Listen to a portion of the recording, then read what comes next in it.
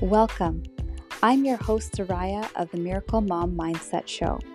I'm here to amplify the voices of mothers everywhere, to shift the paradigm of sacrificing ourselves in the name of motherhood, to filling our cup first. I believe self-love is a portal to our inner brilliance, and as we learn to love and care for ourselves, we will be able to take on the miracle of motherhood. Together, let us leave a legacy of deep love, illuminating moms, our children, and the planet at large.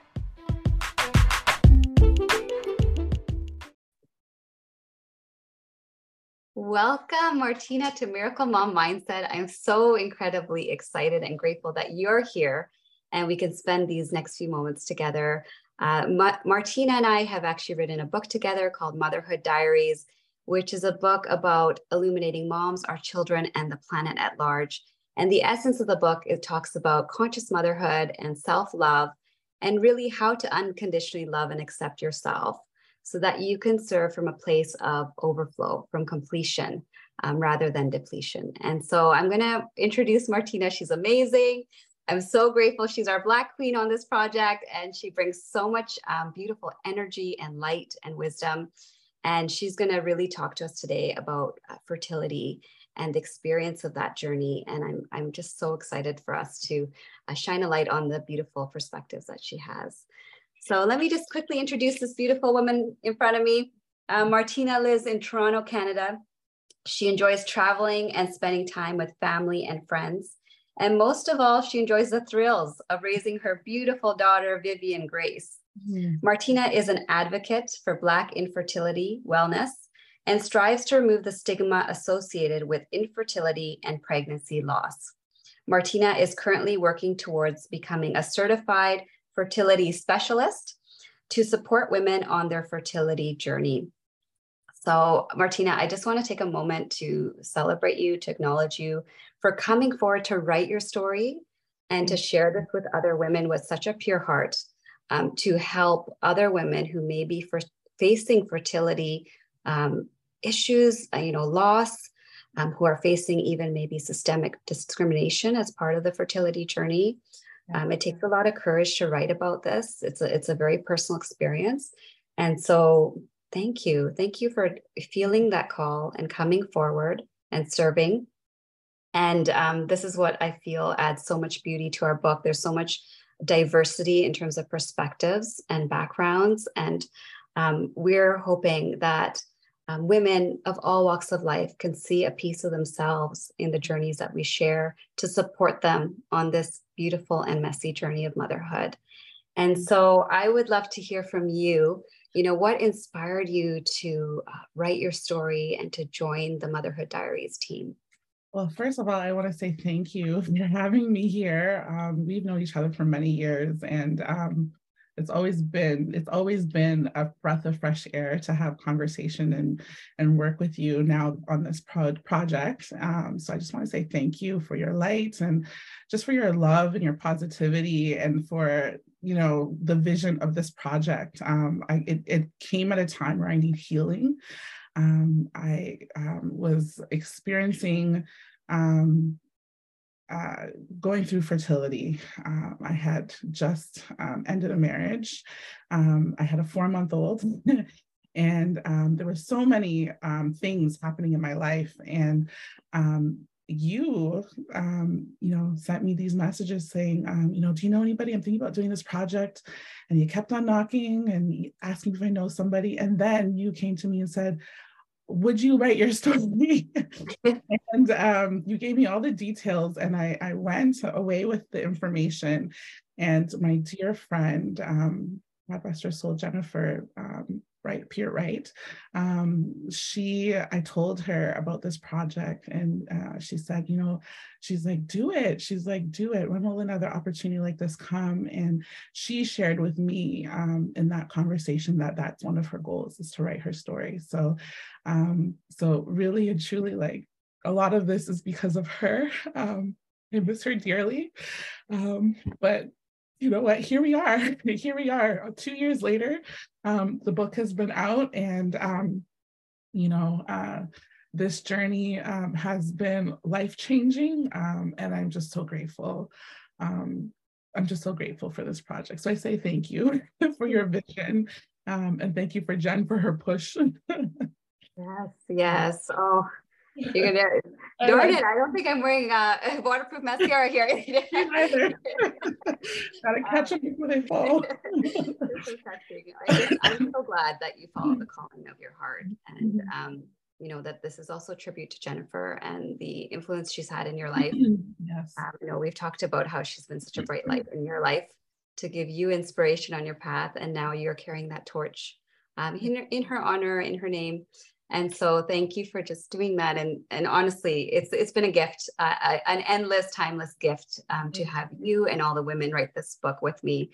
It truly wouldn't be as beautiful and illuminated as it is at this point or in the future without you guys. Yeah. So everyone's voice has been so special. And I read this book, and I've read it many times as I've been editing.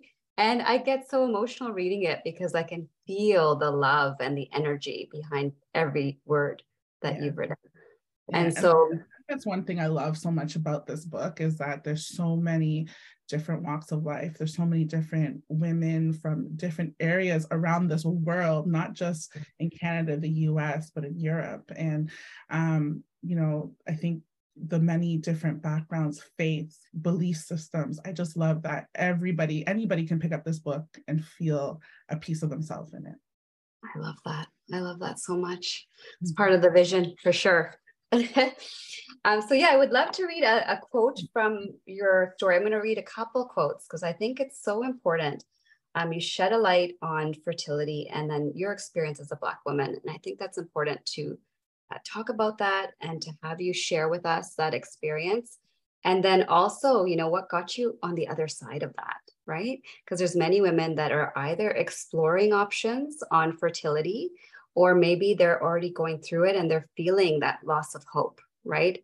And they're feeling exactly how you felt. And we're going to share that going through it. And they're looking for that rainbow or that ray of sunshine on their path, which you definitely are. I always say this to Martina. Every time I speak to her, she's like a ray of sunshine.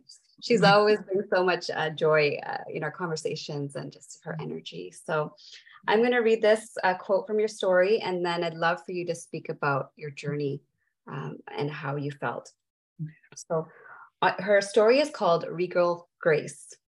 On July 30th, 2017, after a few months of testing and cycle monitoring at a local fertility clinic, I finally received a diagnosis for my failed ability to conceive.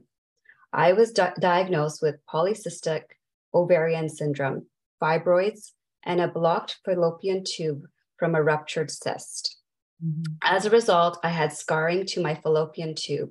My doctor at the time told me that I could not have a child unless I had in vitro fertilization. It was highly expensive, and there was over a year wait for the one-time government assistance. I was utterly shattered. Despite my feelings, I had no time to cry. I had to bottle up my emotions and move on. The World Health Organization categorizes infertility as a disease. Infertility is a disease of the reproductive system defined by the failure to achieve a clinical pregnancy after 12 months or more of regular unprotected sexual intercourse. As a woman, we feel it should be our innate duty to produce a family. As a Black woman, the inability to conceive is a double-edged sword. Growing up as a young Black girl, many are taught to keep their health concerns private and not talk about their issues. So it's only fitting that I did not look at it as a disease, but blamed and hated myself that I could not conceive a child.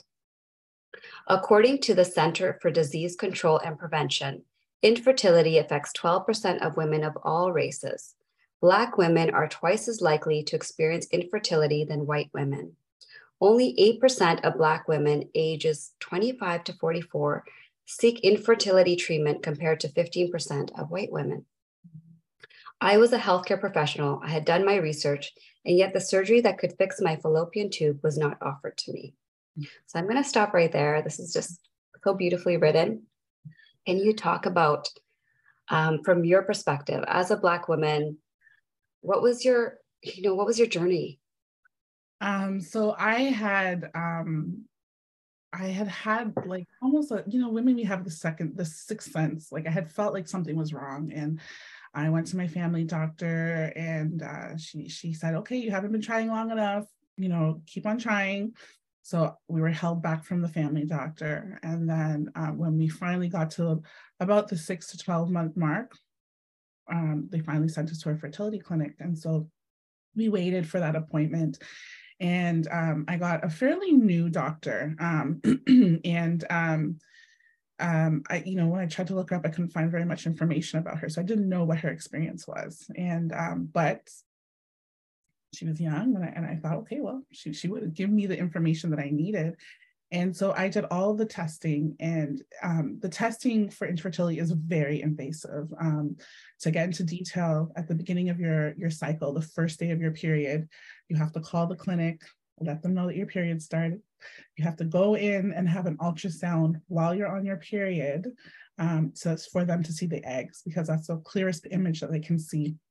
And then you have to keep on going back within that first 10 days of your period, after your period starts, to check for growth, how many eggs are going to fall, and so forth. And then they do monitoring as to when the eggs will drop. And then you take your medication to get things going. So it is very invasive. You are there sometimes several times a week. I can't even tell you the amount of times I've gone on top of medication. So in that time, when she told me this and I knew that the surgery was available, it just didn't make any sense. But, in one part of you, you're trusting the doctor to give you the information that you need. But then the other part of you is like, but I know it's available, So it was a really hard place to be, because you want to trust a colleague or a healthcare professional that should be a colleague.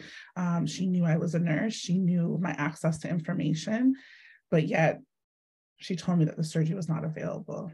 And she also told me I had PCOS, which we found out was not true thereafter. So in the moment, I didn't realize what I was experiencing. It was after the fact, in hindsight, when I look back and I was like, that was systemic racism. I was a plus size woman. I was a Black woman. Endometriosis, PCOS are common diagnoses that are given to Black women, but yet I didn't have it and I was diagnosed with it. And so had I not made the decision to leave that fertility clinic and seek additional help, I don't think I would have had my daughter, because the first thing that they suggested to me was IVF. Well, if my fallopian tube is blocked, how am I going to get pregnant with IVF? And if there's toxic food in that fallopian tube from what they say from the IVF that could make my womb toxic, how am I supposed to sustain a pregnancy?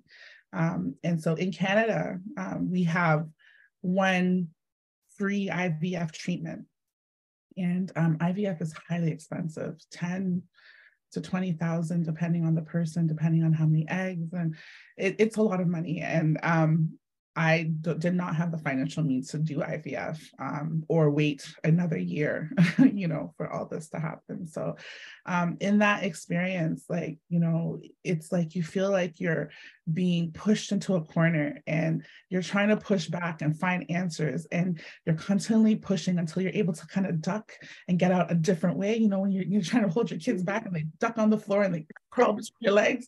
That's exactly like what I had to do. I had to duck on my feet and crawl into a different direction to find help. And, I was so grateful to find the physician that I found. The first thing he says to me, "You don't have PCOS." And I was like, okay. And second thing, he's, "Who is this doctor?" "No, this surgery is available. I do it." And literally, I had my appointment 1 week, and 2 weeks later, I was in his operating room having the surgery.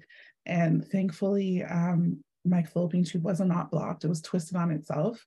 And he removed all the scar tissue. And I had my first pregnancy literally within 6 months after that, So, I mean, looking back, like, I am one woman who used my colleagues and everybody that I knew to ask questions. And I had family friends who had been through it.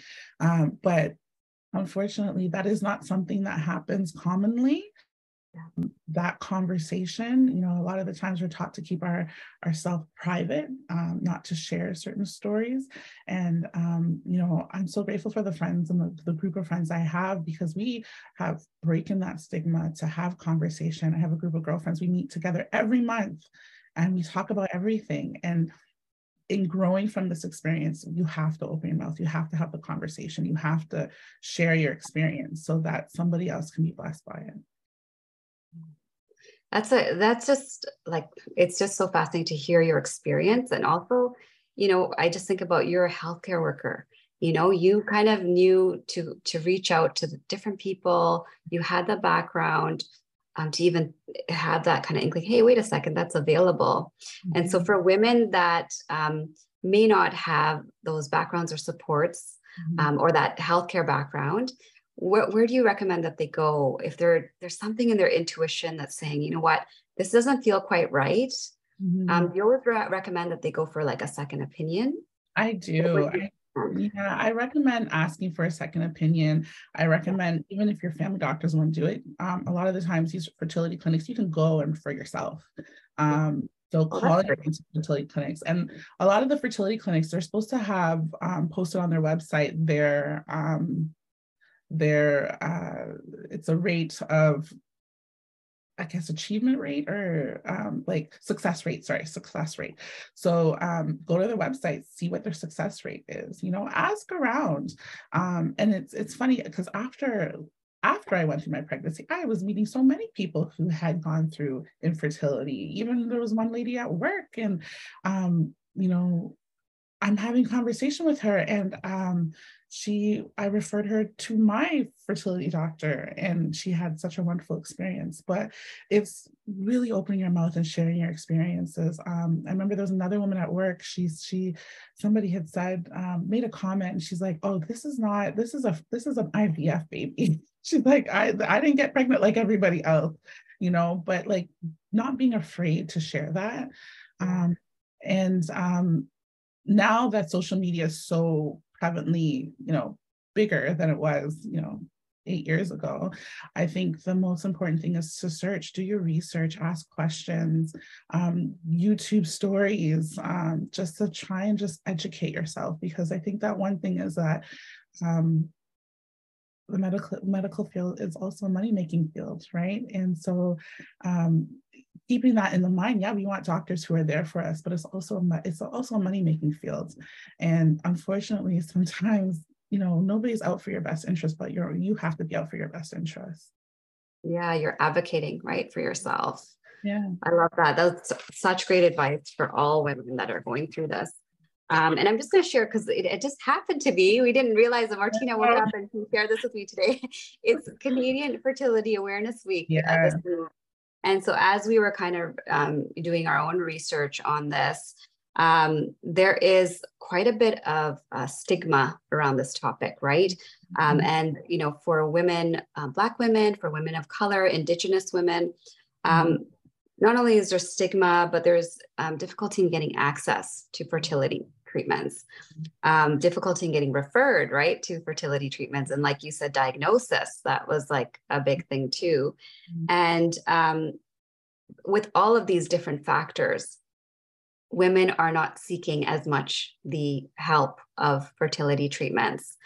And, there's financial barriers, and there's many barriers that women in general, and then women of color, it's amplified, are facing. And so is there anything you wanted to share on this piece in particular that you think is important to shed a light on? Yeah, so with Canadian, I didn't even know when we scheduled this that it was going to be Canadian Infertility Awareness Week, and about 2 weeks ago was Black Infertility Awareness Week. So the timing of this podcast is so amazing. But one thing in Canada is that we do not have statistics for Black infertility, and the government is, I believe they are working on it. I think I've read some articles about it. There have been conversations, especially on CBC. They've posted a lot of articles about the small amount of Black physicians And just to kind of piggyback off of that, like, you know, dermatologists, how you would diagnose an illness on a black skin compared to somebody who is white is very different. And so getting the education that physicians need, and then having physicians that you can identify with, that is very low in Canada. And so there was only one study that was done on infertility rate in Canada, and it was, I believe it was done on 2004 to 2006. It was done by McGill University, and that is the only study that was done. And that study was only for about 2 years, and it didn't even give enough information of what they needed in order to kind of come to a conclusion. So there is no statistics in Canada. The statistics from the CDC in the US that I wrote in my story, those are pretty much the only statistics that are really available. And at the time I wrote the story, it was 1 in 8 women would be going through infertility. Now it's 1 in 6. And that's just 2 years. And the statistics for infertility for Black women has also increased. So there's a lot of work that needs to be done, and a lot of push. And I don't know what that looks like yet. Definitely really need to pray about it and see, you know, where is the place that we need to be in order to get this information out, but it's needed. And going through my experience, I nearly died after having my daughter. You know, I had shortness of breath. I had a blood pressure that was 200 over 100 and something. I had swelling, and I had postpartum eclampsia. And all through my pregnancy, my blood pressure was being checked. I wasn't put on my blood pressure was elevated, but I wasn't put on any blood pressure medication.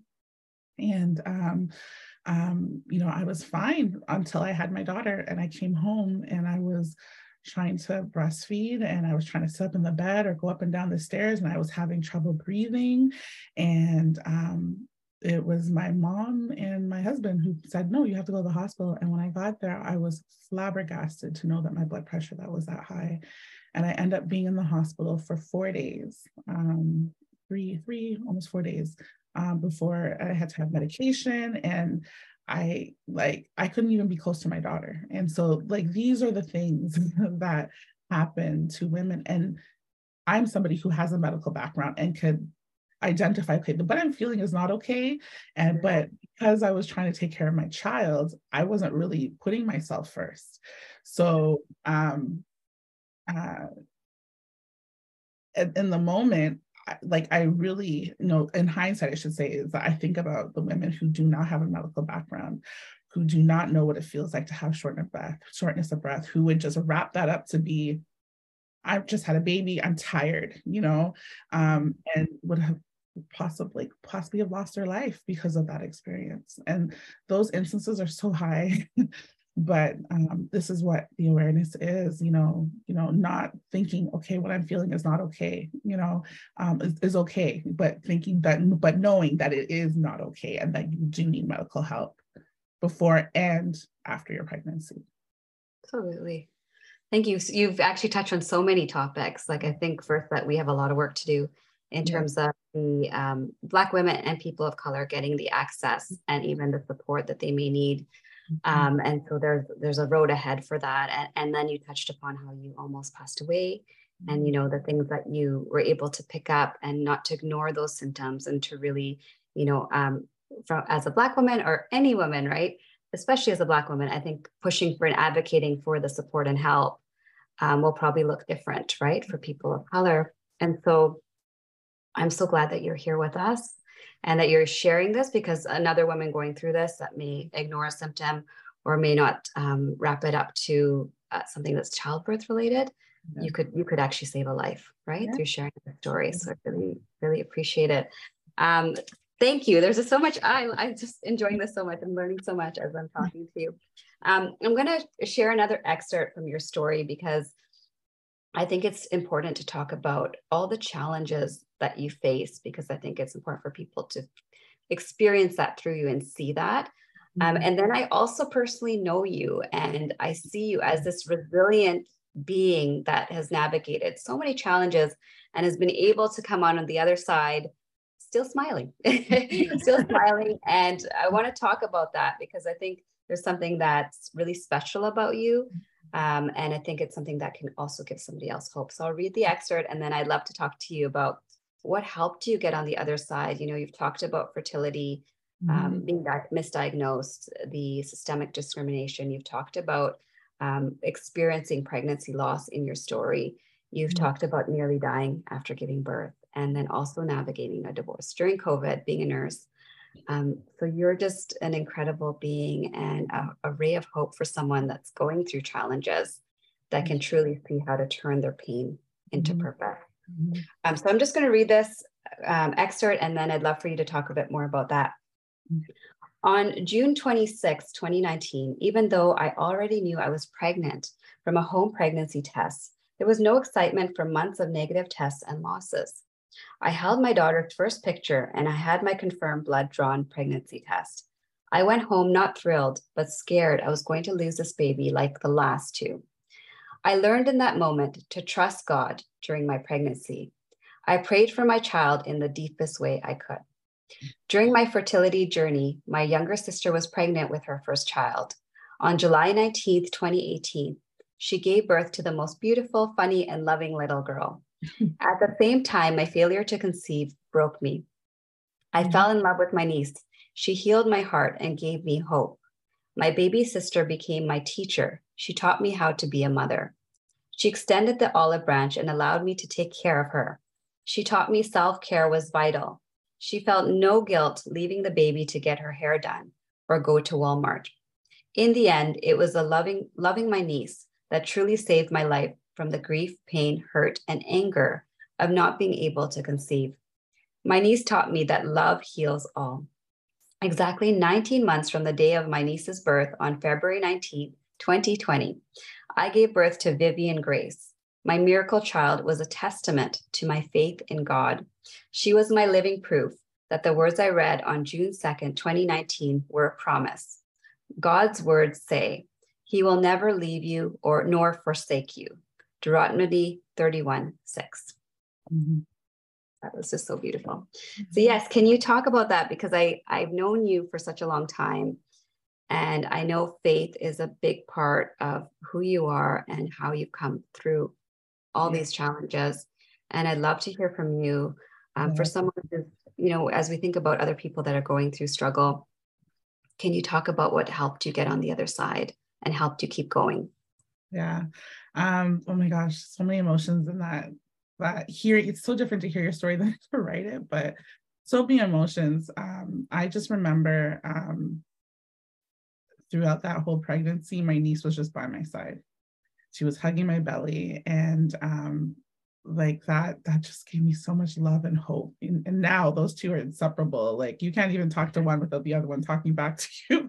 Don't talk to her like that. But it's, you know, it's just watching her. She was my niece was just a beautiful little baby. And she was so quiet and she was so peaceful. And it was just so nice to watch her and watch her grow and just, you know, get that little experience. It's so interesting how God works, because here I am wanting to be a mom, and this beautiful soul comes. I remember the first day I held her on the morning after she was born, and I just bawled because I'm like, look at this beautiful ball of hope, you know? And oh my gosh, look at me.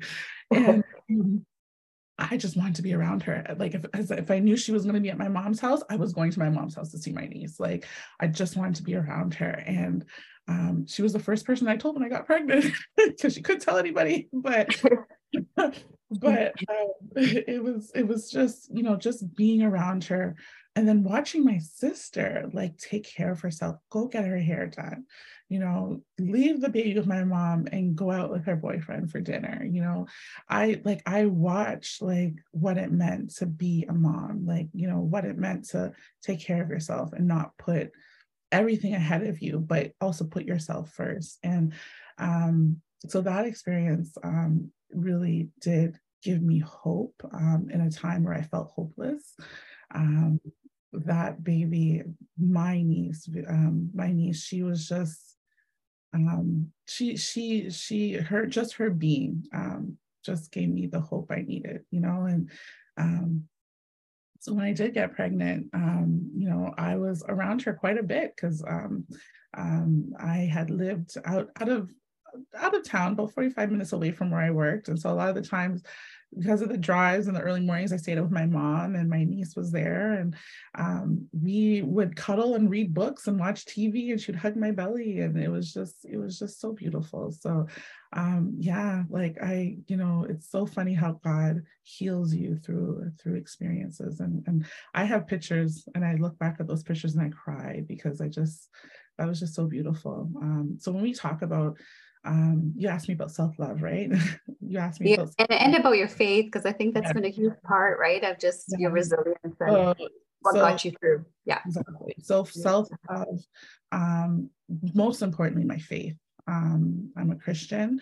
I'm a believer in Jesus Christ, and through this whole process, I, went to that service you'll read about in the story, and it was like everything was aligned, the story, the sermon, the music, and it just rang joy into my heart. And so I read that verse over and over my stomach. I anointed my stomach with oil. I prayed over my belly throughout my whole pregnancy. And even one of the gospel songs I used to sing to Vivian, until now, if I sing the song to her, she just kind of calms down, So, so my faith, my trust in God, like I remember saying, this is your child, so I want you to take control of this whole pregnancy. And that's what got me through. And even now, it's just my prayer life and my faith in God has gotten even deeper, because taking the decision to leave a marriage that I was not happy in, so many opportunities opened for me. And so now I work, instead of working the job that I was working 12 hours and just odd shifts here and there. I was given an opportunity to work in a clinic at the hospital that I work at. And I also work with pregnancy patients who experience some of the same things I worked with. And I also work with pregnancy patients who have had loss. And I've sat down with them and I've had conversation with them. And I never say anything is by accident through God, because I would never have been able to do the job I do now without going through the experience I went through. So as painful as it was, I'm able to be a light to somebody else because of what I've been through. I'm able to understand what my patient is going through because of what I've gone through. And so there's a Bible verse, Mark, I had it saved here, then my computer. It's Mark 12, verse 30. And it says, Mark 12, verse 29.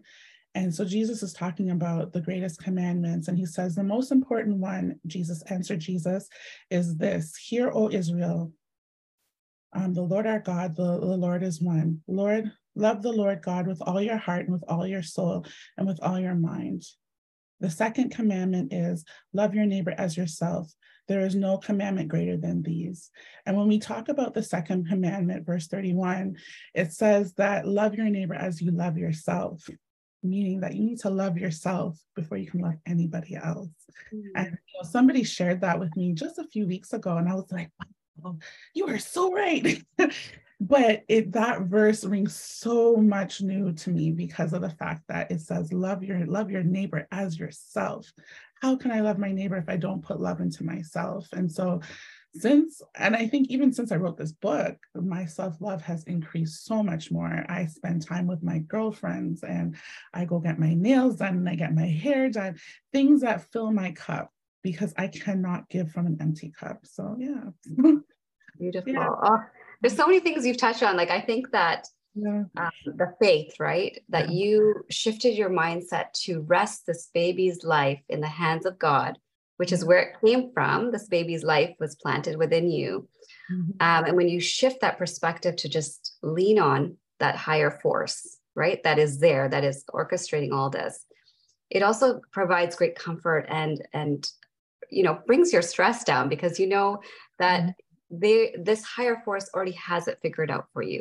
Mm-hmm. Will do what's in the highest expansion of all. And so to go through what you went through and to to lean on further and to rest your head in God's arms, you know, to say, take it forward for me, pave this path.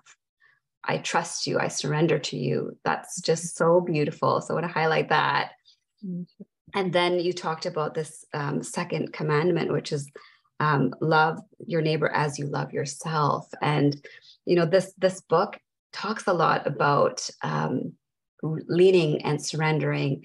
And it also talks a lot about self-love, and that being the gateway to opening our inner brilliance, our purpose on this earth. And it's like, we talked about this a little bit before we hit the record button, was that,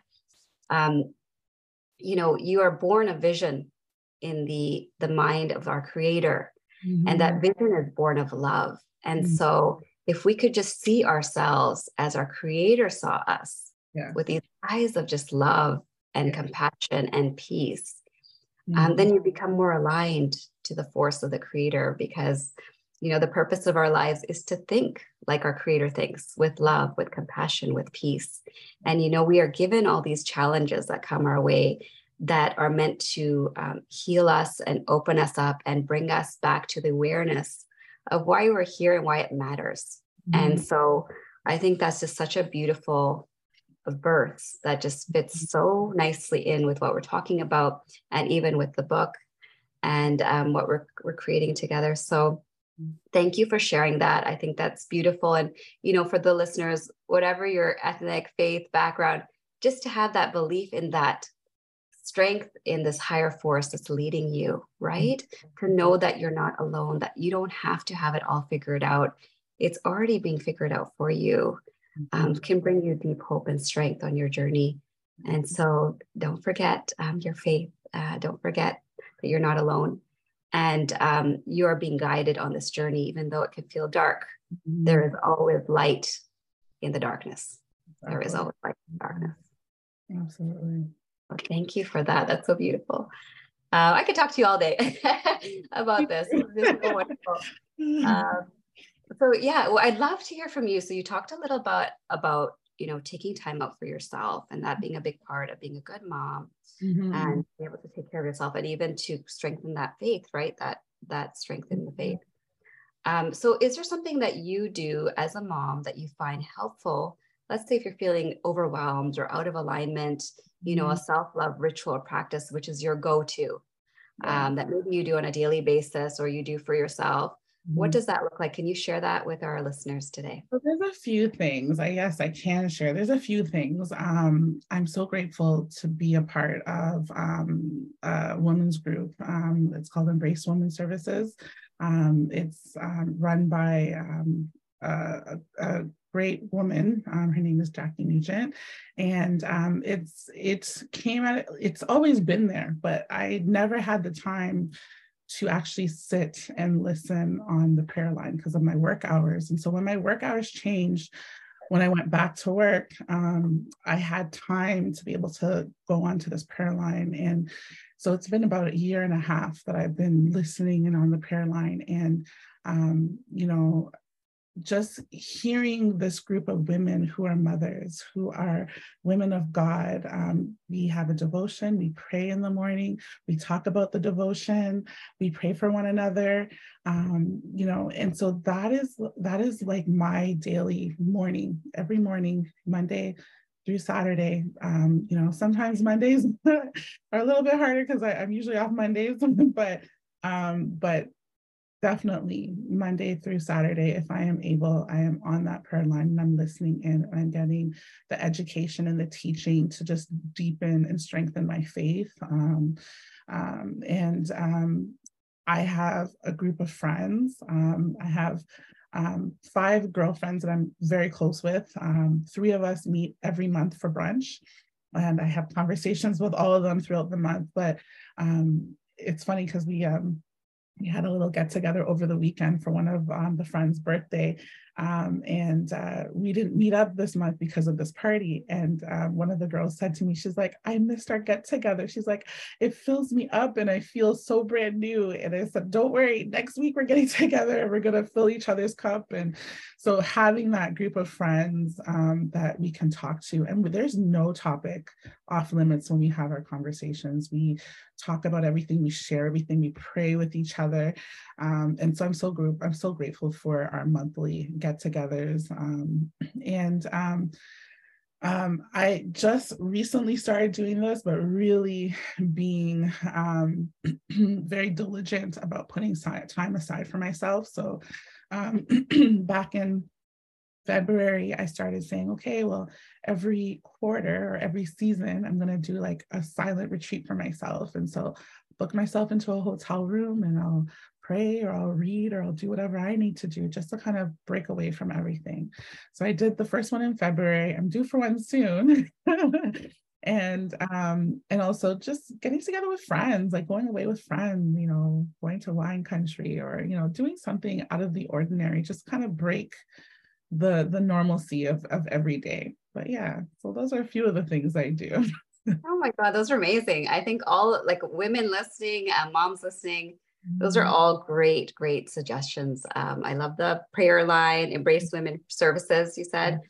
The amazing support group that's there that you talk about prayer and motherhood and you deepen your faith. And then the supportive friends group that you meet once a month where you could just talk about everything, no holds bar. That's really, really awesome.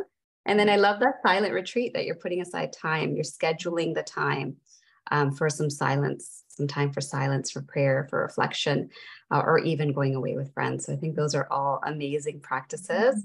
And I love hearing about this because, you know, every woman does it in their own way and they can pick what resonates with them. Yeah. So I wanted to ask you about what is your legacy? What is the legacy you want to leave behind? I think I'm still trying to figure out what that is. You know, it's funny that you asked me this because this has been kind of something that's been on my mind. What is my purpose? Why am I here? And I'm still trying to figure out where is my purpose. But I think as I heal and I grow, as I get deeper in my prayer life, I just want to be. I just want to be happy. You know, I think my legacy is that I just want to be happy. I want to be around my family. And then whoever is blessed by that, out of that, I hope that my happiness transcends happiness in somebody else. Love that. My happiness transcends happiness in somebody. That's really beautiful. Like the quote Maya Angelou was coming to mind when you're speaking, that legacy is every life you touch. And so as you were speaking earlier, and it just kind of popped in my head, but the service that you are doing through your experience, right? You're working with the women at the clinic, you know, through the things that you've experienced and gone through. To me, that's also part of your beautiful legacy because you're becoming this channel, this vessel for love, right? For service to flow through your form, through what you've gone through, to help somebody, to be a light, to be a compassionate force. And then that kind of connects with your happiness, right? As one form of happiness, like you talk about happiness with your family and, you know, the happiness that you're kind of embodying, may it provide happiness to others. So I want you to know you are already fulfilling your legacy. Unknowingly, you're already fulfilling your legacy through every life you touch on a daily basis, through being an open channel for God to flow through you, through the service that you're doing, to be open to the journey, right? And where you're being guided. And that is, I can just see from you as you kind of sit here and you're taking it in, that is a beautiful legacy. So just want to remind you of that you're already living it. I wanted to also ask you, because I know this podcast is all about self-love, and you're such an intentional mom about what you want to share with Vivian, right? Yes. How you want her to show up for herself on self-love and through what you've learned. And so can you share a little bit about that? What you want to teach Vivian about self-love? So I think one thing, and I shared this with you, is that I was reading an article when she was very young, and she started to, started to like say her one or two words here. The article was talking about praising children, and it was saying that instead of saying, "Oh, you did a good job," like say, "Are you proud of yourself?" And allowing them, I'm like, "Mommy's proud of you. Are you proud of yourself?" Um, because that allows them to have confidence in themselves as they're growing, and as I'm going through potty training and all that stuff, I'm like asking the question, are you proud of yourself? You did a good job, right? Is Vivian proud of herself? Yeah, Vivian's proud, right now her thing is if I call her a baby, I'm not a baby, I'm Vivian, like that Yeah. scene is like letting her stand in her truth. Yeah, I am not a baby, I'm Vivian, and Yes. not correcting her because she's right. She is not a baby. She's Vivian, and allowing her to, be her own person. And I think that is just it's so amazing watching her grow because if I get upset with her or if I say something to her she doesn't like, she'll say to me, "Mommy, I'm angry," or "Mommy, I'm sad." And I'm like, "Why are you sad?" And then we'll have a little conversation about it in her little toddler 3 nature self. And we'll hug it out. But I want her to use her voice. I want her to be able to use her voice. And so really allowing them to have pride in who they are, and speak up for themselves. And even if it's Papa or Nana or Auntie who bothers them, saying, "I didn't like that. That's not okay. No, thank you." Voice and pride for themselves. Yeah. I love that. She's such a lucky little baby, not baby, but Vivian Grace. She's such a Vivian, lucky Vivian Grace. Vivian. She's not a baby, she's Vivian. But I was gonna say she's so lucky to have you as a mom that you hold space for that, right? That you hold that space where she's comfortable sharing if she's sad or mad, and you could have the conversation and go deeper with her and allow her to kind of voice where that's coming from, right? And seek to understand.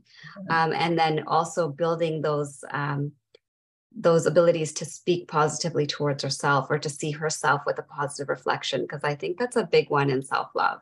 Yes. Is somewhere along the line we can stray from the positive self-perception, right? Yeah. And that's yeah, and I don't know how you felt about that, but yes. Absolutely. And I have to catch myself, and I women, we always look at, "Oh, I wish I want to change this about my body," or "Look at my belly." And there was one day where I did that. I was like, "Oh, my belly." And I watched my daughter look at herself in the mirror and be like, "My belly." And I had to stop myself. I had to be convicted I have to love myself more because she's watching everything I'm doing. Yeah. And really being a positive light for them so that they have something positive to reflect off of. Well, I think that's beautiful that you're so self-aware, right? That you are creating that imprint in how she's viewing herself. And, we all can have those thoughts where we can get, in a mode of perhaps critical towards ourselves. But the journey of self-love is becoming aware of those thoughts and then taking ownership and choosing to see ourselves in a different way and choosing to see the beauty in the perfection and the imperfection of the human experience, right? Because no one's perfect, and we are each beautifully imperfect. And so, yeah, I love that. I love that you noticed it and made a conscious shift, right? Because that's where the beauty and the magic is making the conscious shift. Yes.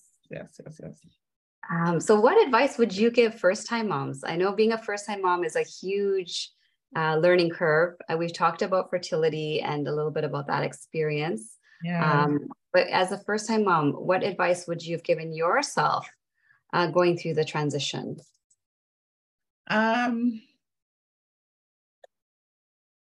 Oh my gosh, there's so much advice I'd give my old self. Get the doula.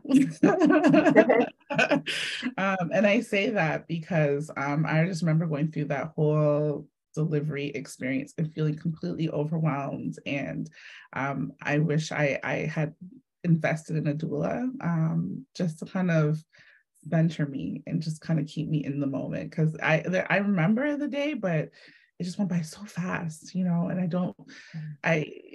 there's so many valleys and peaks and valleys in that day. But I look back and I was like, I wish I invested in that doula. So get the doula. I know it's expensive, but get it. You'll be great. You'll be grateful for it. And especially like after with the breastfeeding and then going through COVID, with less than 4-week-old, not knowing how to breastfeed and having that difficulty. And my mother was away. There was a lot. So get the doula. And I would say the second thing I would say is that, find your village, as you're going through your pregnancy, find your village. Like, the people who check in on you while you're pregnant to see if you're okay, if you need anything. And, I have a friend who's getting ready to deliver in just a few weeks. And I said to her one time, I'm like, if you need help, let me know. And she sent me a text literally the same week and said, yes, I do need help, not being afraid to ask for help, and I went over and I put together the stroller for her, and I, showed her how to put her and her husband how to put the car seat in the car, and we did everything. And I walked them through how to open the stroller, close the stroller, and put that car seat in. And it, like, just that little moment, you don't know how much that means for somebody, especially a new mom. And share your experience, ask questions, ask lots and lots and lots and lots of questions. But most importantly, just don't be afraid to ask for help, because a lot of the times we feel like we can do it, but we can't. We need a village. Yeah, absolutely. It's such a huge transition. Yeah. It's the biggest transition we'll face as women, is becoming a mom. Absolutely. And so, yeah, I love all the things you shared. Get the doula, I heard. Yeah, get the doula. Yes. Don't be afraid to ask for help. I think that's a big one too. I think a lot of women are sort of independent and programmed to kind of figure it out on their own, but why struggle? Like, really do ask for help.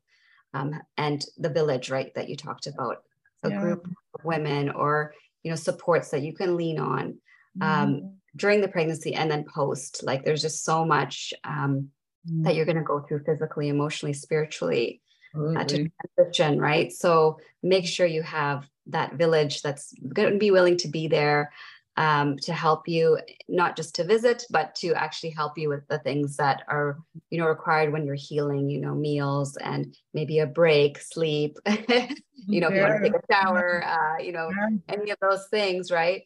As you're trying to figure out and navigate the initial chaos of baby coming in, beauty and chaos, elation and a little bit of, not a little bit, but it is a bit chaotic, right? When you first have the baby, because you're not sleeping, you're healing. And then you're just overwhelmed by this beautiful, magical love that you feel for your child, that you just, it's the duality. So I love what you've shared there. And is there anything that you want to share with us that we may not have talked about yet, that you feel is really important, you want to share on, self-love, motherhood, anything on your journey that you feel we didn't cover?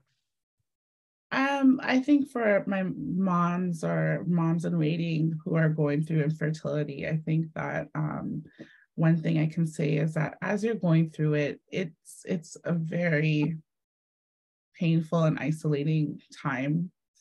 And give yourself grace. That's all I have to say. Just give yourself some grace. It feels so heavy in the moment, but give yourself grace, hold on to hope, and just be open to, sometimes we have this cookie cutter way of thinking of what family needs to be, but just be open to family comes in so many forms. So I think that just give yourself grace, and just hold on to your village, and don't hold it in. Talk about it. Find a support group, talk about it, and get support, ask questions, and get second opinions. Do everything you need to do so that you find peace. Yeah, it's beautiful. Thank you, Martina. There's so many jewels here that you've shared, and I know that women going through this, or that may go through this down the road, they'll just find so much comfort and hope in your words. And I feel inspired by our conversation, and I feel hopeful in our conversation for all the women that are transitioning, exploring options out there. So thank you for just shining your light, for serving, for really, taking your experience and being willing to write the story, to share with women, to speak it through our podcast, and then to continue to be a support for women on this journey of fertility. And so where can women find you if they have a question or they want to connect? Where can they find you? You can find me on my Instagram page. So it's at Tina Tribina, TinaTribina. On Amazing. Instagram. Yeah. Amazing. And I'll also drop it in the notes. So if you didn't catch that, don't worry. I'll drop it in the notes. And thank you so much for your time today. I loved our conversation. Thank you for having the space for this conversation. Oh my gosh. I so appreciate you just taking the time, Martina. There's just so many jewels that you shared. So thank you so much. And to all the listeners, have a beautiful rest of your day. I know you will, having experienced a ray of sunshine, Martina. No. And we'll definitely catch you back for another episode. Have a great day, everyone. Bye for now. Take care. Bye.